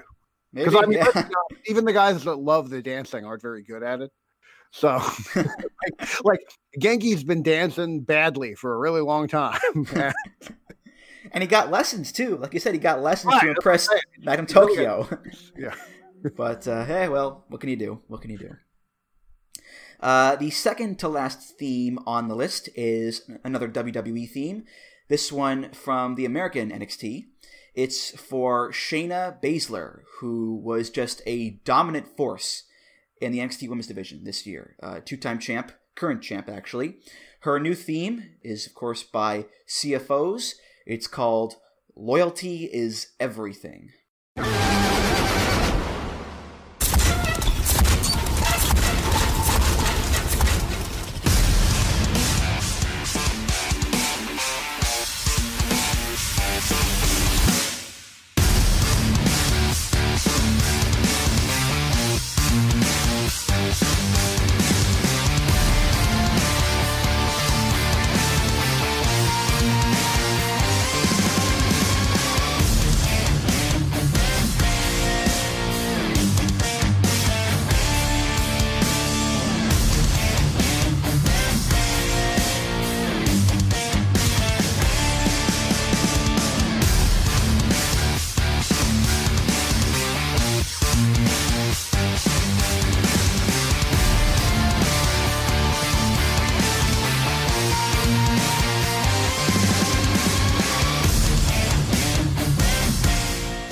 What an auspicious start to a theme. That's quite the stinger, I must say. The evil, distorted whinny of a demonic horse, followed by the creaking wheels of a ghostly stagecoach bound for hell. Mwahaha. Seriously, though, it does sound a little out of place with the rest of the song, having this 1850s sound clip with the hard rock instrumental. But I guess it's the theme's way of saying that, Shayna is one of the 4 horsewomen, and she's mean and nasty, which she is, Either that, or it's trying to tell us that she is a time traveler from the 1800s. Either way, though, it's a startling way to begin a theme. Yeah, this was kind of a weird one for me. Like, I wouldn't say that it doesn't suit her, because, like, I was talking about cadence earlier, and, like, it fits her cadence when she walks to the ring perfectly. But it just, I don't know, something about it just seems off. Like, I'm not sure what they were going for with this, or the only sense I can make of it is that Shayna Baszler's character wouldn't care what her entrance music is. So, like, that's the only, like, that's what I thought of when I heard this. She was just like, okay, whatever, I don't care. Play whatever. I don't mind. Because I've heard wrestlers be like that. They don't care what they come to the entrance, what their entrance is.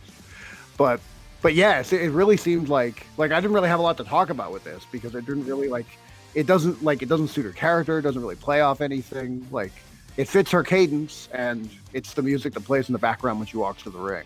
Like, I don't really have much more of a take on it. Well, I'd say this. It's gritty, no-nonsense hard rock. The kind of music you would pound your fists to. And Shayna Baszler is a no-nonsense wrestler.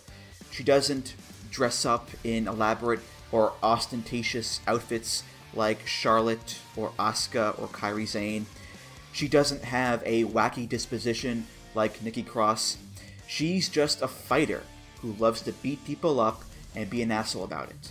Even in the song, I think, the tone of the guitar has a little bit of a cocky attitude to it. So there's a little hint of dickishness in there, but it's never too over the top. And that actually fits Shayna and her character really well, I think. Yeah, I think it might be one of those things where I think she's just, like, it's, if there was an intention with it, it might have just been to let her be the character. Because I think it sounds less like a theme song and more like background music, if that makes sense. Like, it almost, like, it doesn't sound like the opening credits to a movie. It sounds like something that plays during a really intense part of the movie. Well, it helps that it's like 5 minutes long as well, because CFOs, for whatever reason, they love making their 90-second songs looped into 5 minutes in length. But listen, you can criticize them for that legitimately, but I think for the most part, they're pretty good at making those 90 seconds fit the wrestler and finding the right tone and genre music. Like, for example, the Velveteen Dreams music. Yeah, and really, like, we were talking about, like, tailoring music to a character. Like, and I can say this from experience, the less of an overt character you have, the harder it is to do that, because there's just not as much to work with. So, like if somebody's composing music, they go over there, oh, what's your character? It's like, oh, I'm just an ass kicker. Like, there's not a lot to go on there. You know what I mean? Where, like, if you take a character that's really over the top, like Velveteen Dream, like, there's a lot more to play with. So, like I said, I think it might be one of those things where it becomes a less is more thing with her, and it's just, like, it doesn't contradict her character, and that's all they really need to accomplish. Yeah, the amount of, ass kicker themes, they're not really that varied. It's pretty much just hard rock guitars and drums. That's pretty much it. It's Stone Cold, it's Dan Severn, and 1,000 other guys with that kind of music, because that's their character. Yep. Yeah, for that, like I'm saying, again, from experience, like, you want something that hits when it starts. You want something that hits when you come through the curtain or hit your pose at the entrance or whatever it is you do. Mm-hmm. And otherwise, you just need something to match your cadence. Right. Well, it's time for the last theme of the episode. And what better way to end the 2018 wrestling year than to talk about the king of pro wrestling himself, Minoru Suzuki. And 2018 was quite an important year for Suzuki, considering it was his 30th anniversary as a wrestler. And to celebrate, he had that festival where he had the time limit draw with Kazuchika Okada in a monsoon, which was incredible to watch. And that's also where he debuted the new version of his theme, Kaze ni Nare. This is, of course, by Ayumi Nakamura, and it's dubbed Kaze ni Nare, the King to the World.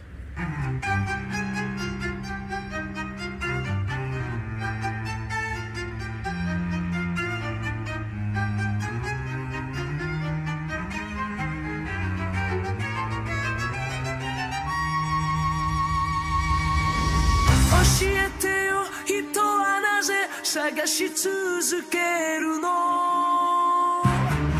限りなく切ない明日の夢を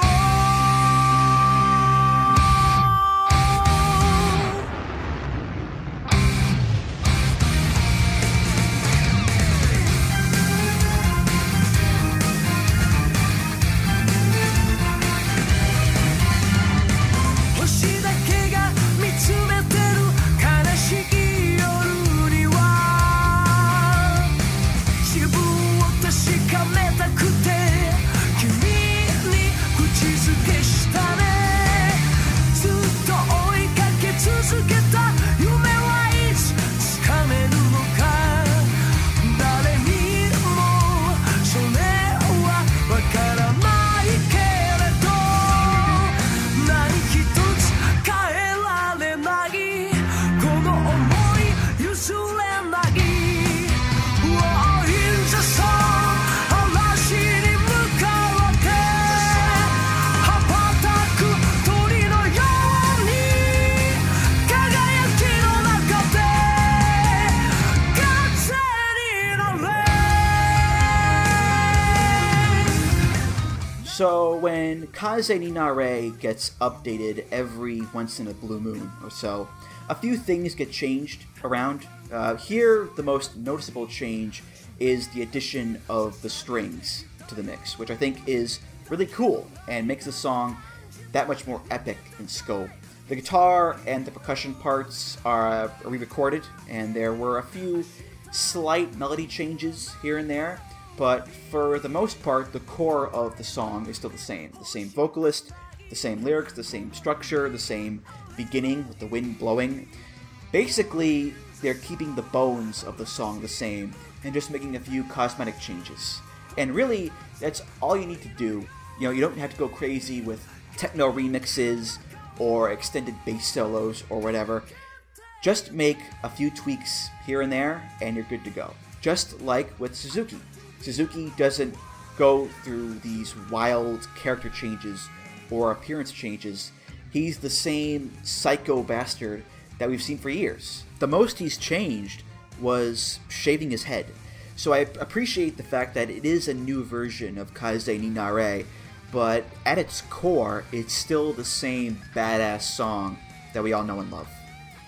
Yeah, I basically agree with you completely. I was worried they were going to drastically change it. I was worried it was going to be as drastic as like the remix of Okada's theme, where it like goes in a completely different direction. I was really happy that this basically stayed kind of true to itself. Like it was almost like they didn't redo it so much as they just kind of maintained it. You know what I mean? Like that's not like it's not remixed or reworked. It's just kind of refurbished. It's kind of kept modern and kept relevant, but still the same thing it's always been. And this is like, to me, like I've been following Japanese wrestling for a little over 20 years now. And this is like, this might be the most iconic theme song in Japan. So it's kind of like super important. You know what I mean? Like it's one of those things you associate with him. Like he's made the song, like normally when someone takes a popular song, like the song really kind of overpowers them. Like they're latching onto the song. Where really he's added longevity to the song, and he's made this what was a hit song from what I understand. Like he's made it last longer and be kind of more of an iconic thing than it was because it's attached to him.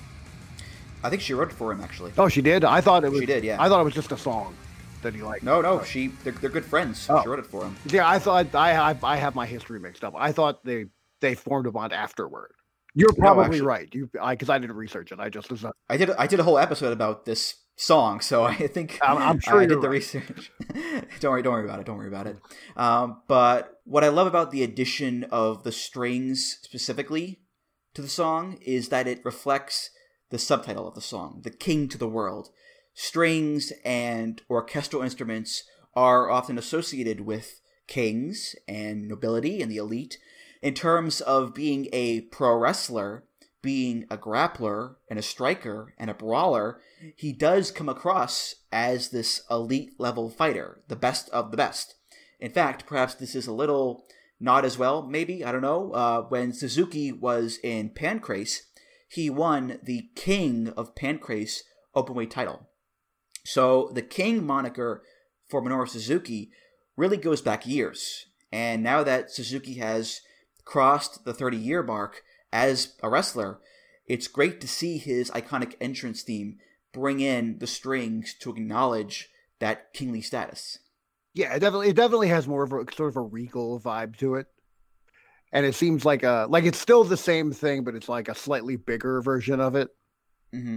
And it's a fine line between doing enough to exemplify it and doing too much and end up taking away from it. Like, it's easy to overwork something. Sometimes the hardest thing to do is nothing and just stop and back away and let it be finished. You know what I mean? Mm-hmm. Yep. But yeah, it was a tough balancing act, but I ended up liking this version a lot more than I thought I was going to, because I was so in love with the version I was used to that I was afraid it was gonna, like, if it was different, it was gonna be wrong. You know what I mean? Mm-hmm. I think the way I felt about this song is that with prior versions of it, you were meant to, I guess, fear Suzuki because he was this epic warrior, and that was evident with the intro. Now with the intro, it's dun, dun, dun, dun, dun, dun, dun, dun, dun, dun, dun, dun. I think you're meant to see him not just as a warrior, but also as a king. One who should not only be feared, but also respected and lauded for his accomplishments. But still, mostly feared, because he will break you in half. Yeah, I mean, it definitely, like I said, he kind of comes across like a king riding into battle, where there's kind of like, he's still coming to war, but there's fanfare that's associated with it because of his status. But it doesn't feel manufactured, like, because it was timed with his 30-year anniversary. Like he's earned where he's at, and it really comes across in that way, where he comes across like it's a big deal when he walks through the curtain, which ultimately is the intention of every entrance music. Yeah. One more thing for me on this one. It's amazing, I think, how throughout all of the different versions of Kaze ni Nare that there have been, Ayumi Nakamura still sounds amazing. Even though it's been over 20 years since the original version came out, her voice is still so powerful and triumphant and epic. She and Suzuki, they're ageless, it seems. It's quite remarkable. Yeah, really, what's incredible about it is not just that they're both, like, in their own worlds, that they're both still great, but they're both still the same. Because when someone's, like, when you fall in love with, somebody's work from 20 years ago, you kind of want them to always be that. And people have a tendency to grow. People have a tendency to, evolve over time and change and all of those things. So the fact that she still sounds the same, and that it hasn't, because selfishly we want Kaze ni Nare to be Kaze ni Nare, like, where having created this for Suzuki, you would, like, she might get bored with it. She might want to change it. She might want to, 5 years later, like, look back and be like, oh, I wish I'd done this differently, or I wish I'd done that differently. And the fact that she let it be what it is and what everybody has fallen in love with is a really commendable thing, because, like, long before wrestling, I used to be an artist, and I was really bad about overworking things. Like, I couldn't look at something I did 2 months earlier and not mess around with it or change something, or, you know what I mean? Like, I was always second guessing myself, and I was always redoing things or finding a new spin I wanted to put on things. The fact that she just understood that it was finished and basically left it alone is the most special thing about it, I think. Mm-hmm, for sure. All right, well, that was our look back at some of the themes that 2018 pro wrestling had to offer us. A pretty eclectic mix of rock and techno and hip-hop and Frankenstein. We were dipping our toes in many pools there, but that's wrestling for you. It's a giant buffet of different styles and tastes. And now we look forward to all of the new themes that will come in 2019. Because in the words of Journey, the wheel in the sky keeps on turning. Akuma, do you have any final thoughts on this episode? No, I just wanted to thank you for having me. I got to kind of step out of my wheelhouse a little bit and kind of expand my horizons a little. This is not exactly my biggest area of expertise. Most of the time when I'm talking about wrestling, I'm talking about the actual wrestling. So this was a lot of fun, and I definitely learned some things. So I'm going to call that a win. Well, thank you very much. This was awesome. You were awesome, and I'm so glad you came on the show. So the pleasure was all mine, sincerely. And yeah, that does it for this episode of Music of the Mat. Thank you so much for listening. Akuma, any plugs you want to give out? Go right ahead. No, I'm pretty much just hanging out now. Yeah, I'm enjoying having free time because that's not a thing when you're a wrestler. But I suppose if I'm doing anything, you will find it on my Twitter. So my Twitter is @__Akuma because somebody already had Grant Akuma. So I apologize. But damn them. But from what I'm told, frustratingly positive takes on wrestling, you can follow me there. And anything else I'll do, I'm sure I'll be talking about there as well. You, Rob Naylor, and Alan Farrell are like the three musketeers of happiness on wrestling Twitter. You're always so happy. Got a lot to be happy about. That's great to hear. And Music of the Mat is part of the Voices of Wrestling podcast network. You can find many other great wrestling podcasts on there at voicesofwrestling.com. Follow the show on Twitter at Music of the Mat. Follow me on Twitter at Andrew T. Rich. You can find the YouTube playlist for this episode and all past episodes at the VOW forums, voicesofwrestling.com/forum, and of course, rate, review, subscribe on iTunes, Google Podcasts, Spotify, and many other places. Oh, also, keep an eye out for the 2018 New Japan Year in Review ebook that is coming out pretty soon. Every year, voicesofwrestling.com puts out an ebook that is a big retrospective of the year that was in New Japan. Profiles on wrestlers, profiles on tag teams, essays, stats, reviews, title histories, all that good stuff and more. I'm writing for it again this year, and it should be coming out pretty soon after this one drops. So keep your eyes peeled for that one coming out. Make sure you follow at Voices Wrestling on Twitter for any updates to that. So, Akuma, thanks again, and I hope you have a happy and healthy New Year. Thank you. Happy holidays, everybody. All right, for Grant Akuma, I'm Andrew Rich. I hope all of you, yes, you out there, also have a happy and healthy New Year.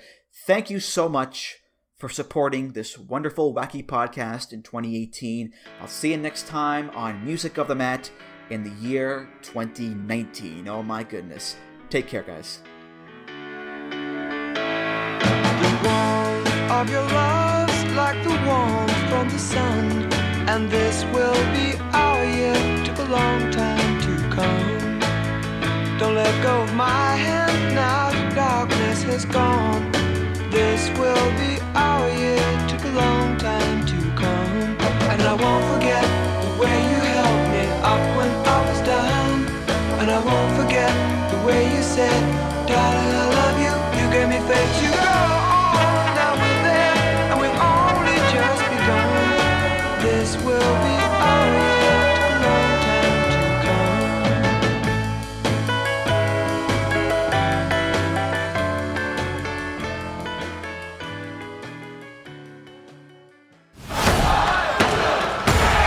Music of the Mat is intended for entertainment and information purposes only. The songs used throughout this show are property of their respective copyright holders.